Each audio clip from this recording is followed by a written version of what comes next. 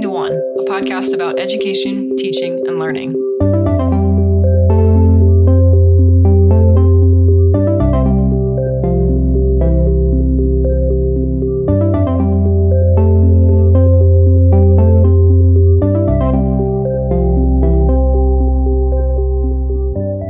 Hi. Hey, Is this happening now? I think this is happening now. Okay, I'm ready. What are we drinking this week?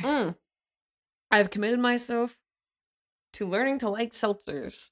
Hard seltzers, folks. Yeah. The only kind of seltzer that really matters. Well, isn't that what Le Crouton is? LaCroix is not a hard seltzer. It's just seltzer. I know it's not a hard seltzer. Yeah. You said seltzer. It's a flavored sparkling beverage. Is that a seltzer? Naturally flavored. I think so. I don't know. Now you put me on the spot. Well, I drink a lot of LaCroix, that's for sure. But today we're trying these Truly Lemonade. They're seltzers. good. Yeah, they're I like it so they're far. tasty. It's very summery feeling to me. Mhm. Yeah. So we decided to stop dancing around the topic. That you don't want to talk about? It's hard to want to talk about what's going on in the world right now because it's depressing, and we like to use this podcast as an avenue for doing something fun in the middle of depressing things Yeah. sometimes, or just, doing something fun in general. But during we have to just admit that we decided to kind of address this and we hope a helpful way to teachers and students. We're going to talk a little bit about teaching and learning during this COVID-19 national emergency kind of global pandemic thing. So we're going to kind of talk about just a lot of useful and helpful things and like innovative, cool stuff that has popped up and ways that school districts and universities and education professionals of all kinds and learners and families are all dealing with confronting education that is not happening in a school building, because it's kind of an interesting and unprecedented event that we're witnessing right now in schools. So where are we now? What's the state of things?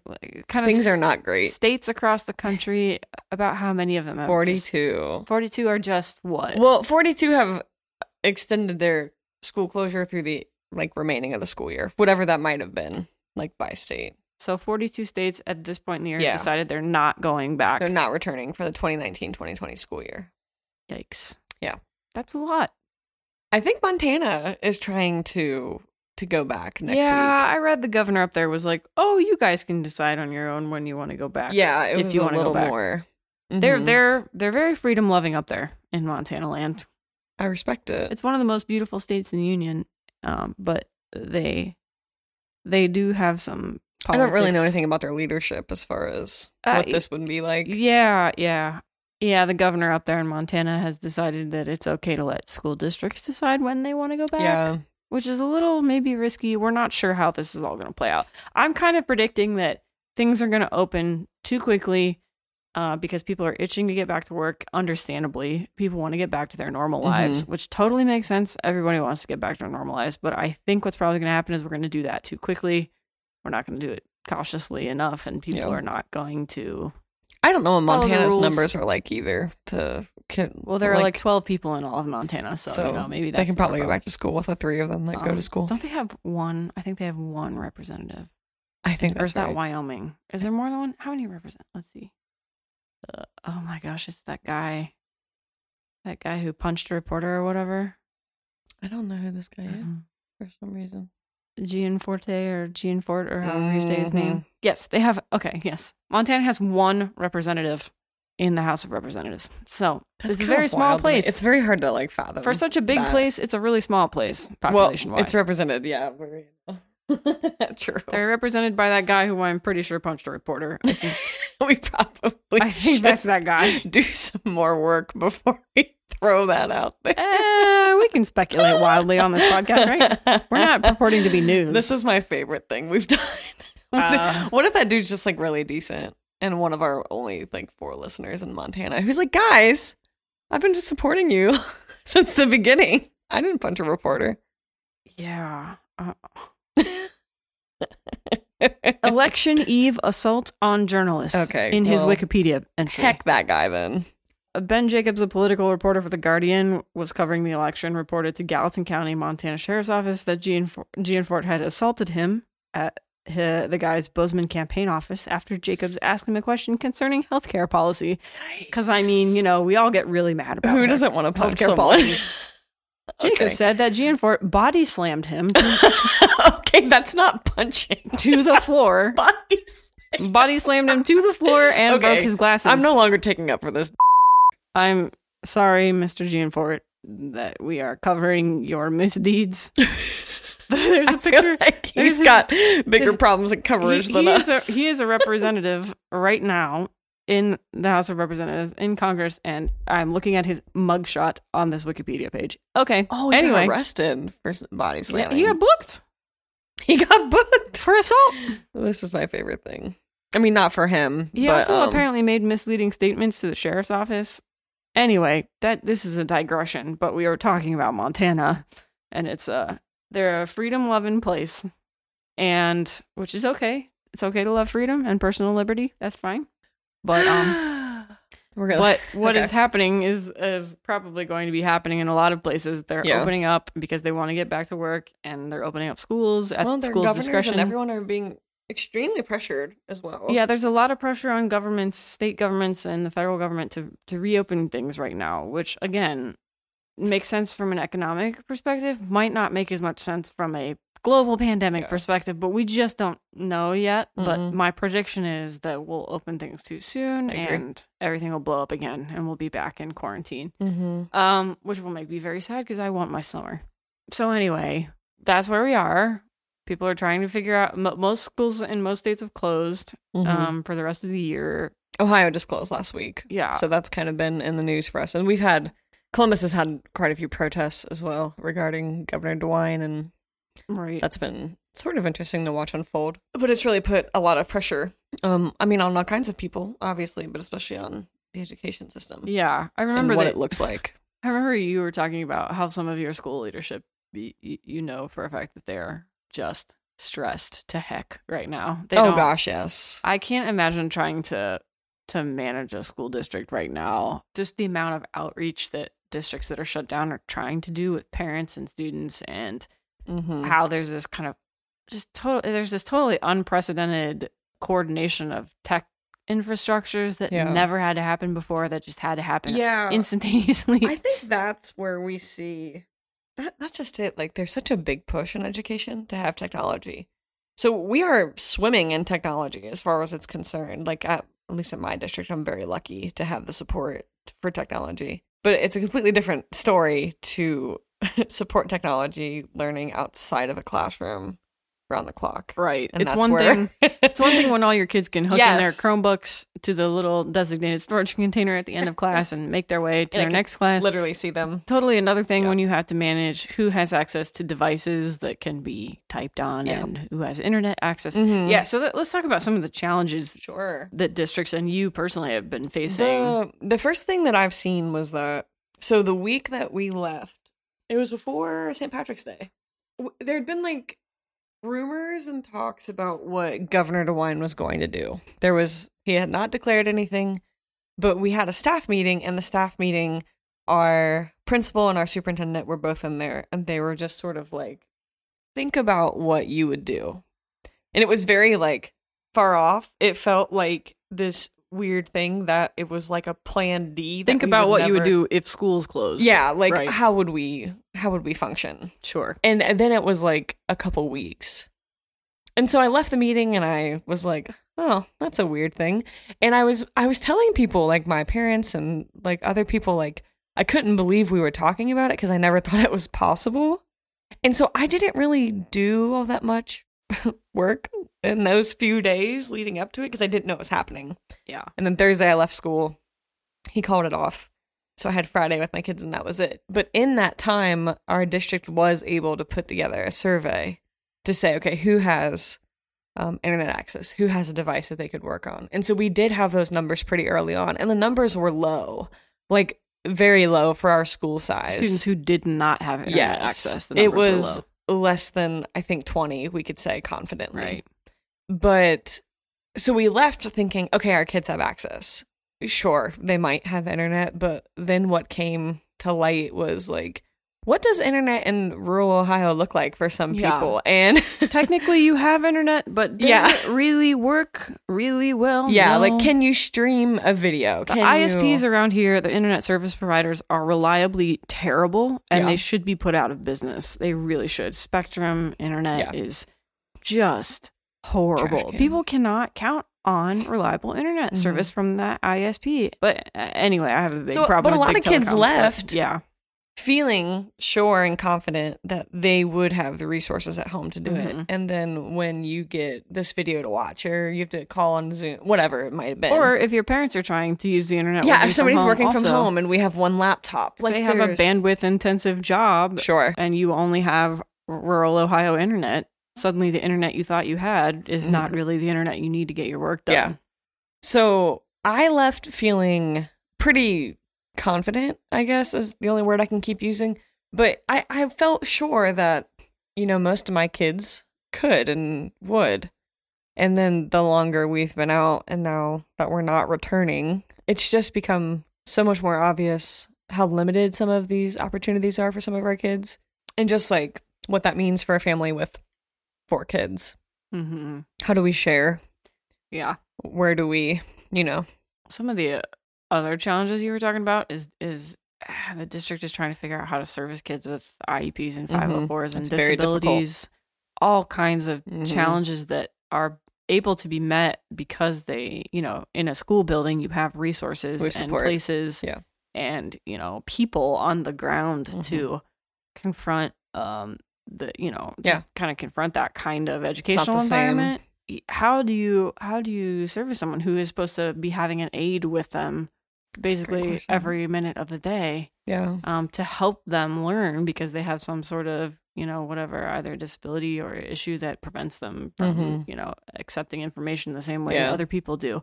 How do you service people like that who are stuck at home? That's a question that I think people are still trying to figure out the answer to. How do you service people who split homes between mom and dad or divorced? That's the one I've had a lot. Oh, I'm going to mom's and she doesn't have internet. Or, I'm with Or auntie. My homework is at dad's. Or I've heard that one. The computer is shared and I don't get to share it.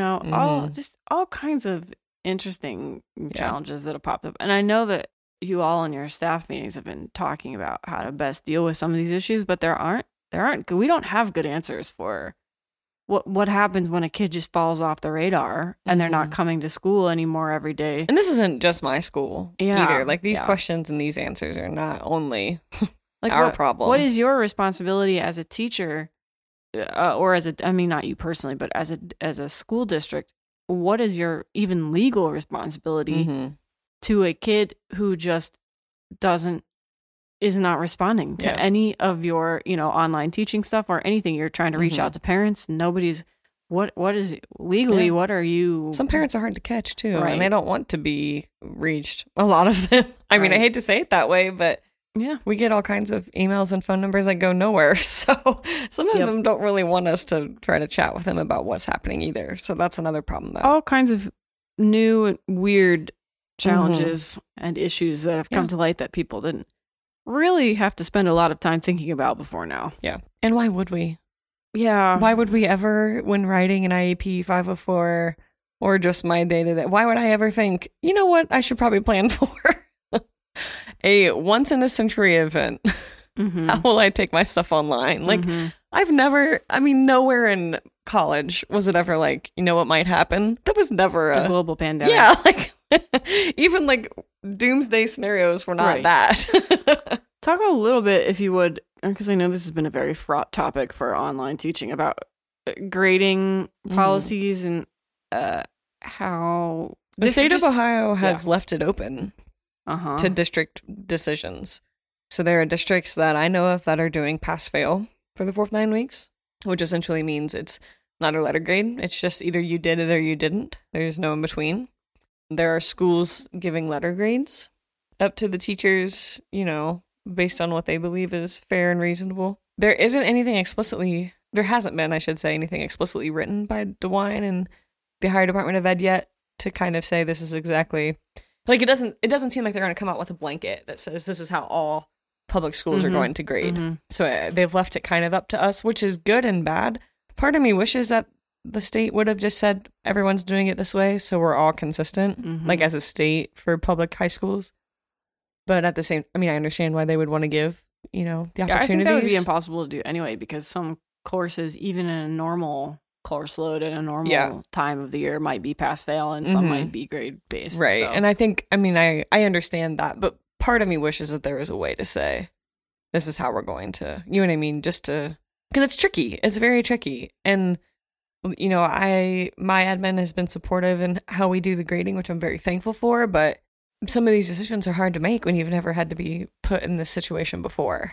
And so I feel like I'm doing the best I can, but I still feel like, is this fair? Is this reasonable? Right. Is this what's right? And that's good. I think teachers should be struggling with these things because I want to make sure I'm doing the best I can, but part of me just wishes they were like, this is what we're going to do. And I'd be like, great, let's do that.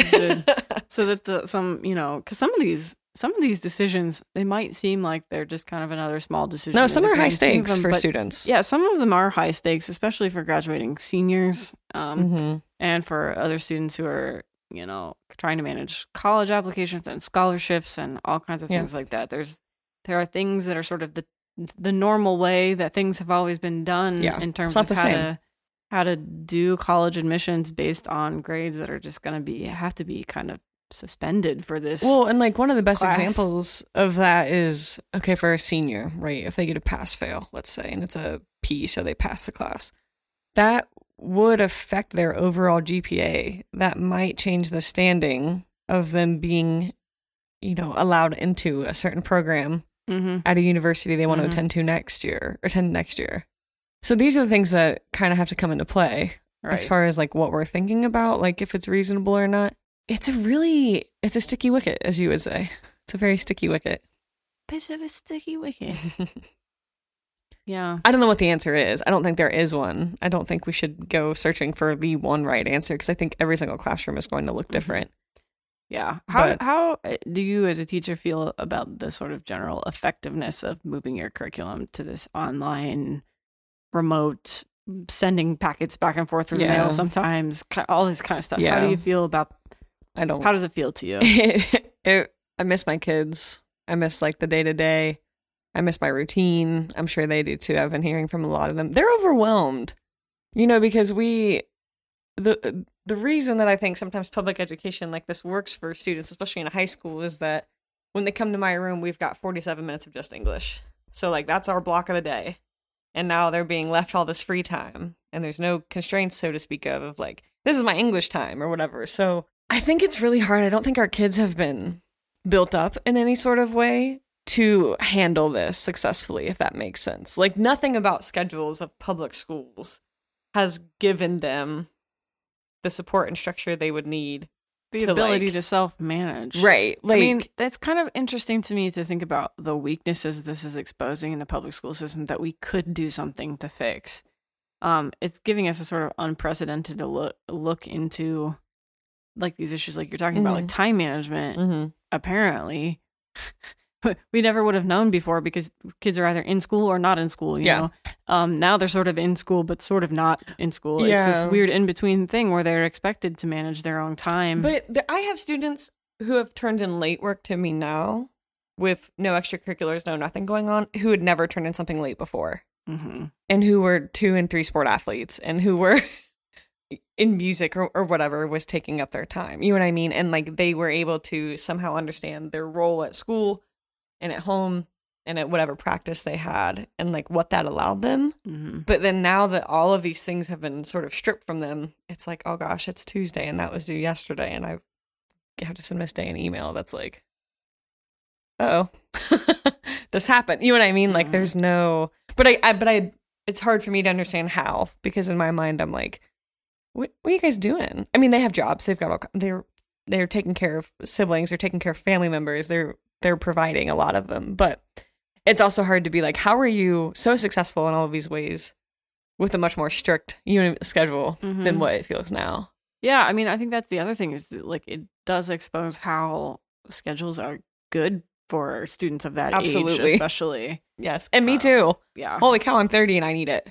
Yeah, I'm having trouble keeping track of what day it is a little bit right now. You don't even have your regular markers that kind of indicate oh, it's the weekend now because, churches are closed. And like, it's not like, oh, I went out on a Saturday night because it was a Saturday night or Friday night because you don't go out. Yeah. The only thing that's really regular in my schedule is like a Monday meeting. It's like it for that's me. what in revolves terms of here. remembering what day it is. Is my Monday meeting today? No. Yeah. But I mean, it's interesting to see those things because I've talked to other teachers to be like, this kid never turns in late work. And like, what is it now? Yeah. Let's talk a little bit about how things might be done differently in the future, how they might have been able kind of things we're innovating toward now and cool things that are popping up in response to the way that we are dealing with this now. Just like some hopes for the future, some hopes for what it could have been, for what it should have been. I think first and foremost, we have to address the issue of internet connectivity being something that, I mean, it's essential to life. You know what I mean? Like, we're getting to a point where some of these families in all kinds of rural Ohio, I can't imagine some of them trying to work from home, let alone having to go to school from home. And some of them, that's their livelihood now. And that's probably really exposing some weaknesses in these connectivity issues. So I think that's something for the future that has to be thought about.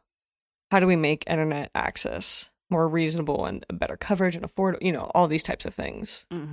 I think that schools that aren't one-to-one on like a Chromebook right now, which means that every student would be some sort given of one device that they can work on, that they take to and from school. I think that schools might be considering those things more seriously now, because then we could guarantee if something happened that they at least had a school-issued Chromebook to take home to work on, and then it could be returned. Or like Columbus Public, I read about, is lending out their Chromebooks and Wi-Fi hotspots. So I think maybe that will also push for other districts, to think about. To whom? To their students. They're lending out. Columbus Public is lending out to some of their students who've inquired about it or said that they need the support. They've been lending out Chromebooks from the school with hotspots. Yeah, I know that. To try to encourage. Some library systems have been stepping in to do some of that sort of thing too. Yeah. So I think that we're going to see more things like that kind of take shape. I think we're going to see more schools pushing for closer to 1-to-1 ratios if they're not already. Like my high school, we're not 1-to-1, but we would probably be close. But we've never had to set up anything legally where we allow students to take these home and bring them back and the wear and tear and things like that. You know what I mean? Like when I was student teaching, we were 1-to-1 on the iPads, but there's insurance and things like that they had to pay to help cover the cost of the use. Sure. So I think that we're going to see a lot of schools looking into that kind of stuff. Technology policies. Yeah. Probably, I would guess, changing internet policies. I know that we've talked about this a little bit on the show before, but some of your internet policies at your school are absolutely draconian about what you're allowed to look at, either for bandwidth reasons or just because somebody decided sometime that they didn't like something on some website and therefore nobody is allowed to look at it. That kind of stuff. I don't think it's like a personal vendetta against the History Channel. It blocks the ad content. Yeah, so sure. So like crap ads or what? Right. I mean, but I mean, all I'm saying is that I think that some of that probably will have to be re-examined. And maybe some of those restrictions will have to be, retooled because if the only learning you're doing is online, you gotta start to consider the trade-offs of protecting students from whatever content you think is harmful versus making sure that they are able to just learn in the best way that they can learn. Yeah. I think the other thing we'll probably see, and this is something I've seen at my high school so far, we're going to see a greater push for more online learning during the school year so that we already have the habits and the usage and things like that sort of established and understood. Because like for my class, I've had Google Classroom for years. We do all kinds of things online. So moving my stuff online was pretty easy as far as it goes. But we had tons of teachers on our last couple of days going, help me set up a Google Classroom. Right. How do I get kids enrolled? So it's somewhat easier for you because you'd already made the transition to doing some of the kind of I don't want to say it's just like the mechanics of how you would collect work. You moved some of that to your Google Classroom, right? So that's good. But I'm sure I know of just so many teachers. I mean, especially I'm thinking too at like the college level. We'll talk about colleges here in a little bit, but at the college level, I was reading about professors at Ohio State who just like you tell them they have to teach a class online and they just don't know what to do. I mean, Ohio State is an interesting example because some of them are, of course, going to be on the bleeding edge of whatever educational technology there is, but some of them are just old school professors who want to teach the way they've always taught, and it's hard to get a college professor to change the way that they do something. It's the same for any teacher. It's not just professors who are hard to change. We're talking about, we've got teachers in my district right now who are, this is their last year before retirement. Mm-hmm. You think they want to make that transition? Like, it's not a matter of being, college professors aren't any more complicated to move online than I don't know. Yeah, no, I just think they can be somewhat more loudly opinionated just by the nature of the job that they have versus like a public school teacher who is maybe not even in a union district or whatever. It's like you're in a slightly better position to advocate for what you want in one of those scenarios than another. But that's all I was thinking about. But yeah, the move for you didn't seem to be too difficult, but I imagine that there are plenty who were struggling with that because they hadn't already set themselves up to be online. Yeah, it's ugly. I mean, but I'm learning a lot, and I've had to reach out to people to be like, I need to make a quiz on Google Forms, so what do I need to check and uncheck of these boxes so my kids aren't cheat, like, and I'm Google certified, so it's not, I don't know. It's not easy for anyone, no matter your age, no matter your exposure, no matter, I mean, it's just not easy. Mm-hmm. And I had to cut an entire unit that I would have gotten through by being in school with my kids. Yeah. So, like, we're all having to make these. And I mean, like, Ohio got rid of the testing, which would have been, I think, last week for me anyways. So that was a blessing, but. Right. The 10th grade standardized tests are what you're all of them. Well, yeah. Right. But the ones that you teach. Yeah, mine would have been 10th grade English. The only 10th grade English testing. Yeah. So Ohio just decided, hey, we're just not doing testing this year, which has down the road complications attached to it because it affects possibly graduation and graduation rates. It affects teacher evaluations because that's how that stuff is done at the state level. It affects, I keep thinking about the fact that this isn't just a problem that's going to affect this year's graduating seniors. It's going to affect every single student who is in the public school system. Mm-hmm. Until they graduate, they're going to have this weird semester on their grade cards to deal with. So this is going to be a problem that's going to last, at least how we deal with it administratively is going to last for, 12 years or whatever. Mm-hmm. So it's not simple. I do want to hit just a little bit on colleges and universities and how they're dealing with this. I've been reading some kind of sad stuff about colleges that are even having to go so far as cease operations altogether, just closed down because Urbana just closed, right?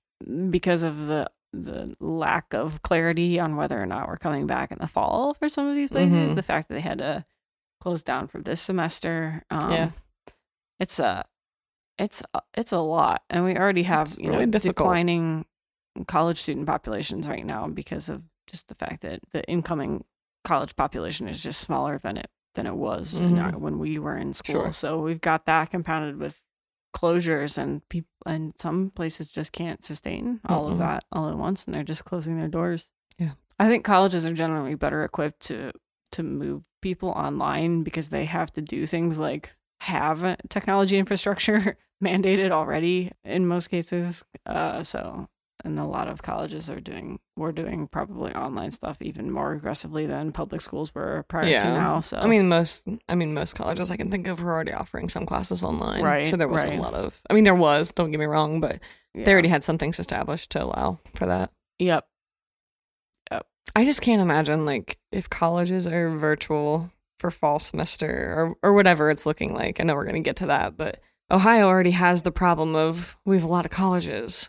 And so I think we're going to see fewer and fewer if this, takes much longer to sort of sort out. I think we can go ahead and talk about, like, looking ahead. We noted on this earlier, but it kind of seems like there's a possibility that we open up too early and have to go backwards a step. Well, colleges that I've been reading about, so like Ohio State and a few others, so we're talking about much, much larger public, obviously. They're sort of already addressing it as if prepare to think you might have to stay home and do another semester from wherever, not on campus.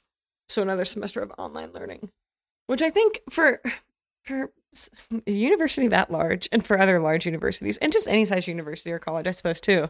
They have to be thinking about this with students and with I mean, we're talking about people who need jobs and things like that. Like, not only the people who work at the universities, but, you know, like college students, like, a lot of them get in on grants and whatever else with that they will work this many hours, or that they eat. Like, there's so many stipulations that I think it's good of them to be thinking that way. I hate to think about what another semester of this would look like, but I don't think it's wrong of them to start thinking. I guess. Yeah. Do you in your district, are you having conversations about what if the fall semester? I mean, Governor DeWine has already sort of just said, you know, there's a chance. We're thinking about it. Yeah. So I don't think there's any way to rule it out.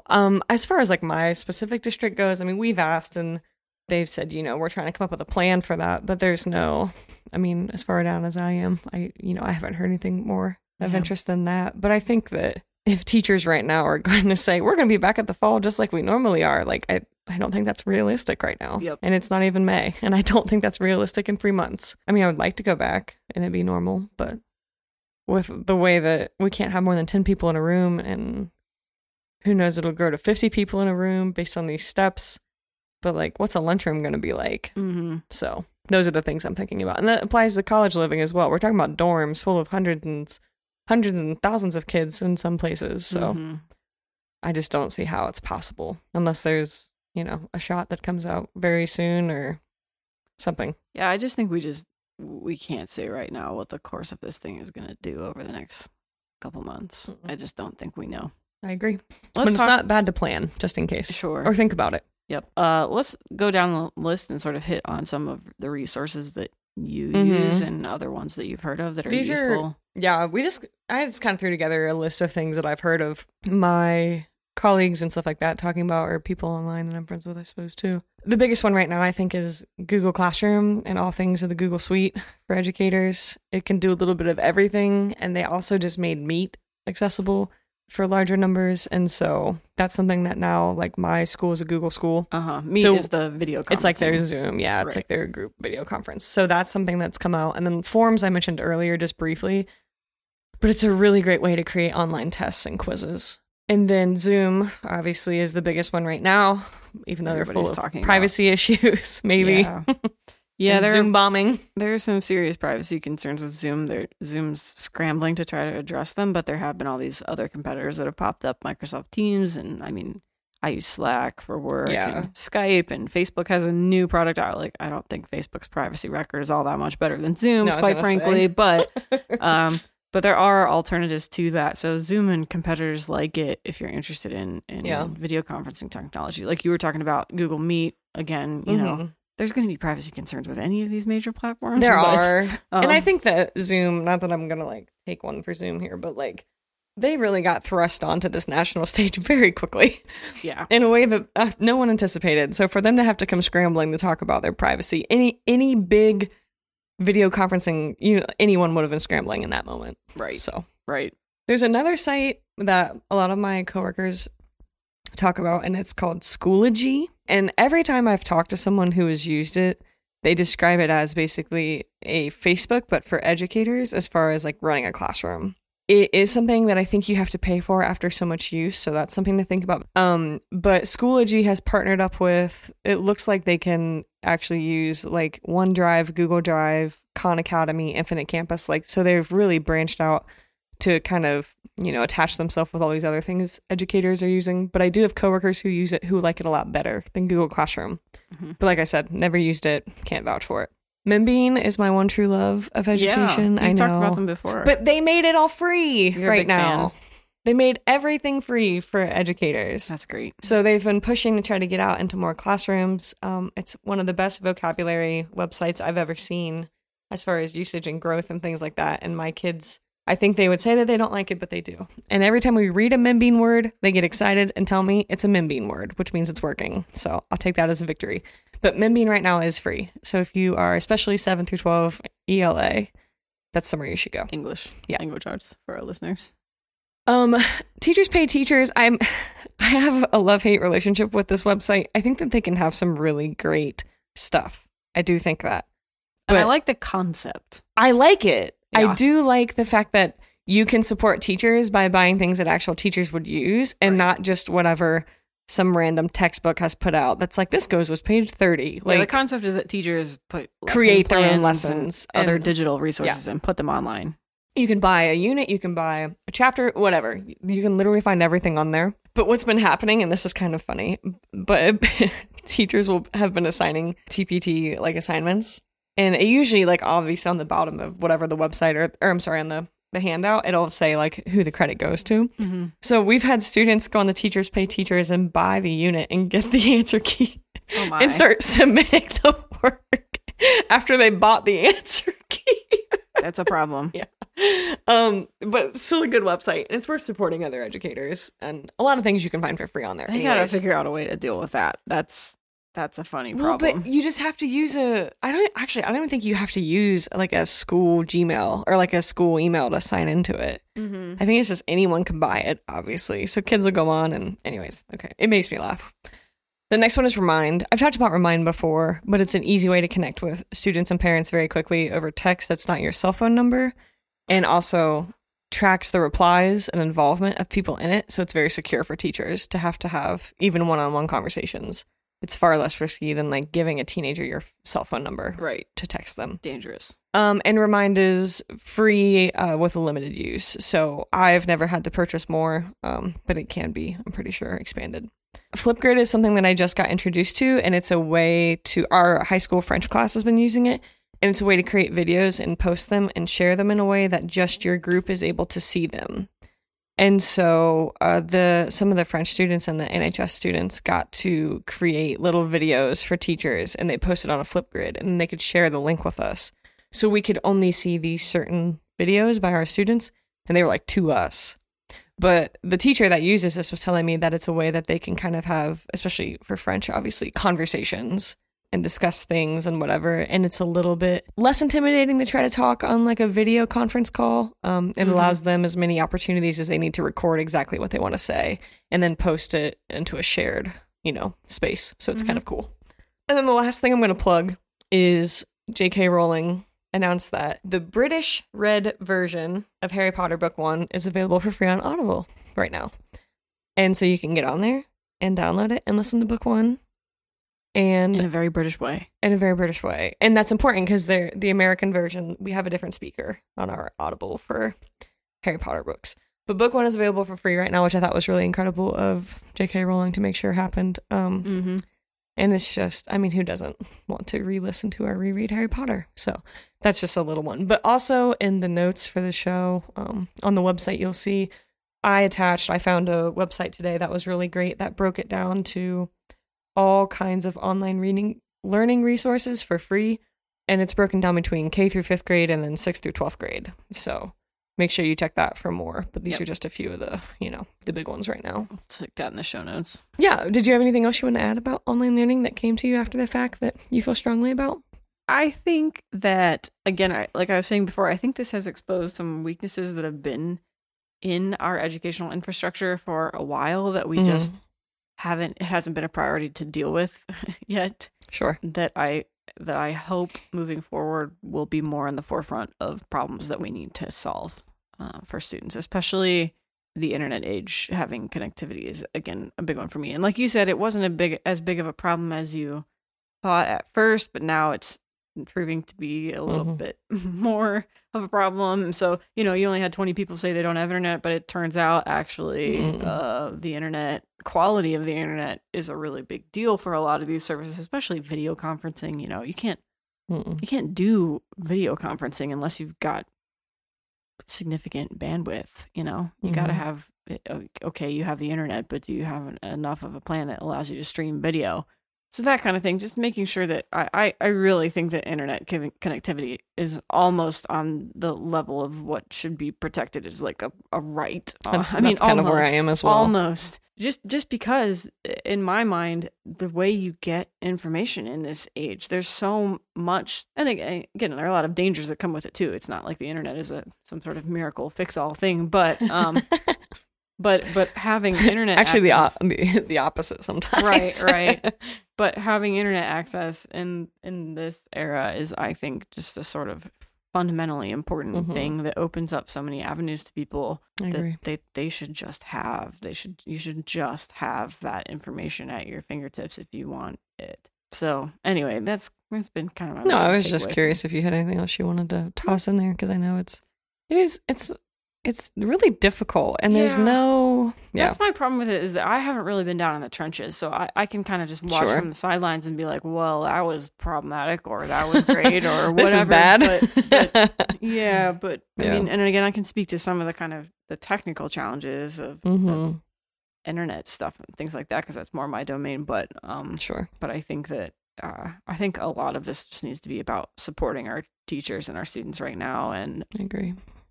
relaxing Well, restrictions and other and kinds teachers of are things. doing a great job, Mm-hmm. and parents are doing a great job.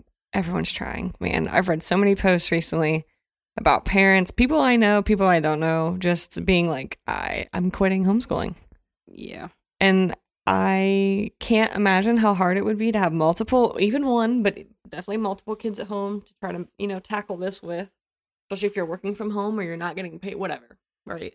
But man, like we're trying to make that gap as small as possible. Right. And that's the bottom line. Like the gap to next year is larger already than it has ever been before, essentially. Yep. And we're just trying to bridge it. We're trying to make sure the seniors are ready to be whatever they are going to be next, and that the rest of them coming back to us are in a good place to, be as successful as possible. Yep. And that's hard. It is. So fill in the blank time. Oh yes, fill in the blank. Our new favorite portion of the show. We've been sending out stickers. We have been sending out stickers to our listeners who are writing in hello@1601.com the answers. We have a competition between a couple of our most dedicated listeners to try to see who can get in the right They would be flattered to right hear answer that. the questions first.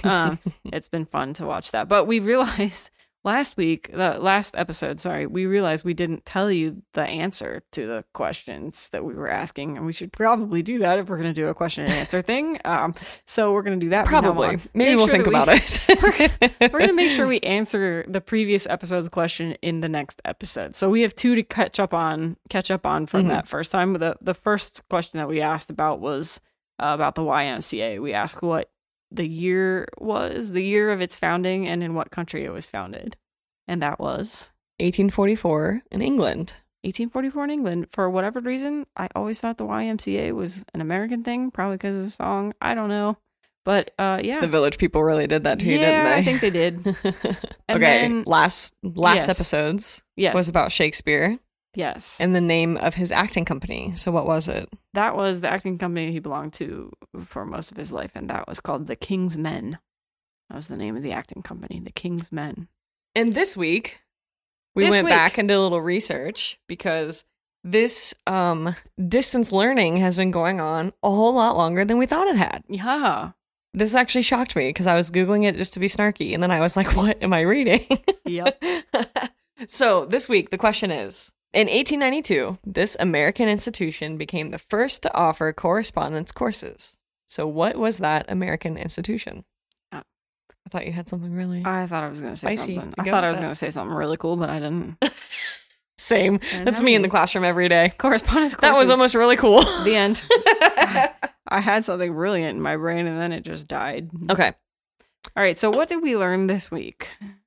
I'm going to let you start, but I'm going to jump in. Oh, okay. You want to talk about Because what I learned wanted week? this one. Yeah, we watched a really great French film called Portrait of a Lady on Fire. It's on Hulu. It is on Hulu. It just You can rent it on YouTube. recently came out. Yep.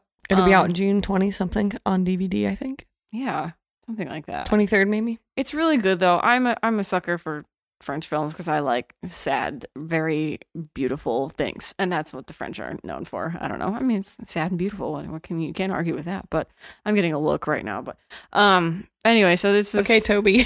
I don't want to. Yeah, we're watching The West Wing, and I get compared to Toby a lot because I'm a grumpy grouch. I really don't want to give away too much of what happens Ugh, in the film, so good. but it is very good, and it's just it's visually quite stunning. The colors are just, I want to take that whole palette and like repaint my house. Right. I think probably special attention was paid to that, the composition of a lot of those shots, especially those outdoor ones, because it's about a painter. So I think there's a lot of And there's not a lot of attention paid to music, detail. but the music that is just... some really, It's in the top 10 movies I've ever seen. yeah. I'm already tossing it up there, and I haven't stopped thinking about it in like 4 days. It's a great film. So other than just learning about that film and enjoying it, one thing that I picked up on after the fact when we were doing some reading about this is that, and this is something to watch when you watch through the film, but there are two main characters in it, and without giving a lot away, they become close, but they don't until the very, very, very end of the movie. They're using the formal vous in French to address one another. The very, very end of the movie, they switch to toi. One of them says return toi to the other one, and it's this kind of thing that we don't have in English, but that exists in a lot of other languages, about having this formal address and informal address, and switching from one to the other is a kind of momentous event that only happens in languages that have that kind of thing attached to them. So it was a really cool moment. Learned about it. Really enjoyed the film. Definitely watch it. It's, not something to sit and watch with your kids because it's a little bit PG-13ish. Don't but do that. It's more than PG-13. Okay, don't do that. Maybe R-rated, probably. There's nudity, so just don't. Yeah, I guess there is nudity. I forgot about that. But so just keep that in mind. But it's a great film. We really enjoyed it. Chelsea had a little bit of an edge on me because she isn't fluent in French, but she understands it. Wouldn't you say? How much? Like, what percentage of that movie did you get without reading the subtitles? I took a lot. Because I was at like 0% without subtitles. Yeah, so. I took a lot of French in high school and took some French in college, and I could understand. I'm at this point in my life, I've forgotten how to speak most of it, so I would struggle if I were stranded in France somewhere. But I can still understand a lot of it when I hear it. So I mean, So you had that going for you, right? And I understand didn't. a lot of the things without having to look at the subtitles, so that was nice. Yeah, because I was like reading the whole movie. Right. But I messaged the French teacher at my high school, and I was like, oh my gosh, because she loves this kind of stuff. And I was like, we watched it, all of this. And she sent me an article about that, what you just described. And I was talking to Chelsea, and she was like, yeah. And I was like, I didn't get that because I can't hear it. So yeah. What do you mean? Yeah. But so beautiful. And even though I don't speak a lick of French, it was still incredible. So well worth it. Yeah. And what did you learn this week? I'm gonna do just kind of a local shout out, if that's okay, for what I learned this week. Sure. My hour, I'm gonna go ahead and say it's yours now too. One of our favorite bookshops is called The Book Loft. It's in Columbus, Ohio. And it's a great, not small, it's like 32 rooms, 33 rooms, and it's sprawling. It's ridiculous. It's in the German Village. It's one of our favorite places to stop and get lost in for hours because that's how you have to maneuver through it. But anyways, they're obviously closed, and we're trying to support local. And although I do love my Amazon and everything else, I'm trying not to buy books from Amazon right now because I'm trying to support these places. So if you're looking for a great deal, the Book Loft has on their website an option to buy what's called the Malamarcus box. And you pay a flat rate and they ship it to you. And in the notes, you just tell them a little bit about what type of reader you are. And then they put together a box of, equal value, essentially. They send you a tote, like a tote bag, and they mail it to you. And so yesterday, Chelsea and I, we got our first one. We kind of split it a little bit.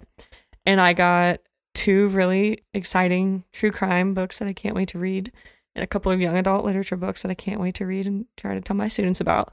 And Chelsea got, what was yours? I said I liked philosophy and science fiction stuff, and you got that Good Omens. Yeah. That one looks kind cool. of fantasy, science fiction, and philosophy is what I asked for. They sent Good Omens. Isn't that Terry Pratchett and Neil Gaiman? Yeah, I think. It's an Amazon TV show right now. Yeah, it's a TV show. They're turning it into a TV show, but they also sent.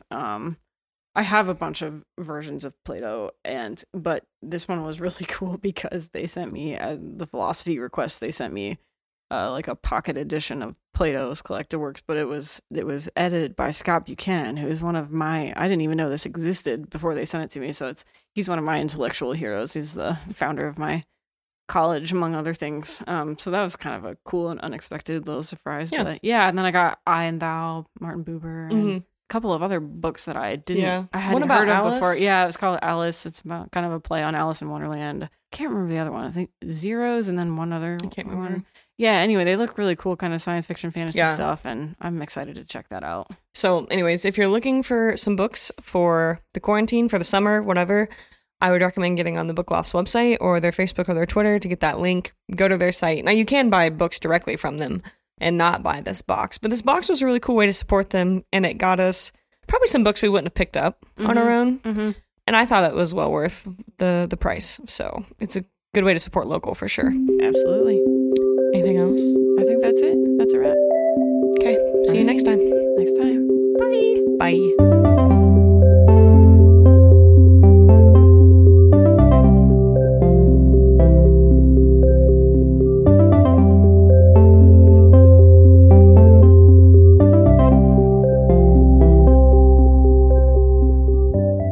Listeners, thanks for supporting 16 to 1. We're trying to grow our audience, so please check us out at 16to1.com, all spelled out, and tell your friends about the show. On our website, you can find links to follow us on social media, an archive of all our old episodes, and a contact form where you can get in touch. Thanks again for listening, and we'll catch you next show. This is episode 9.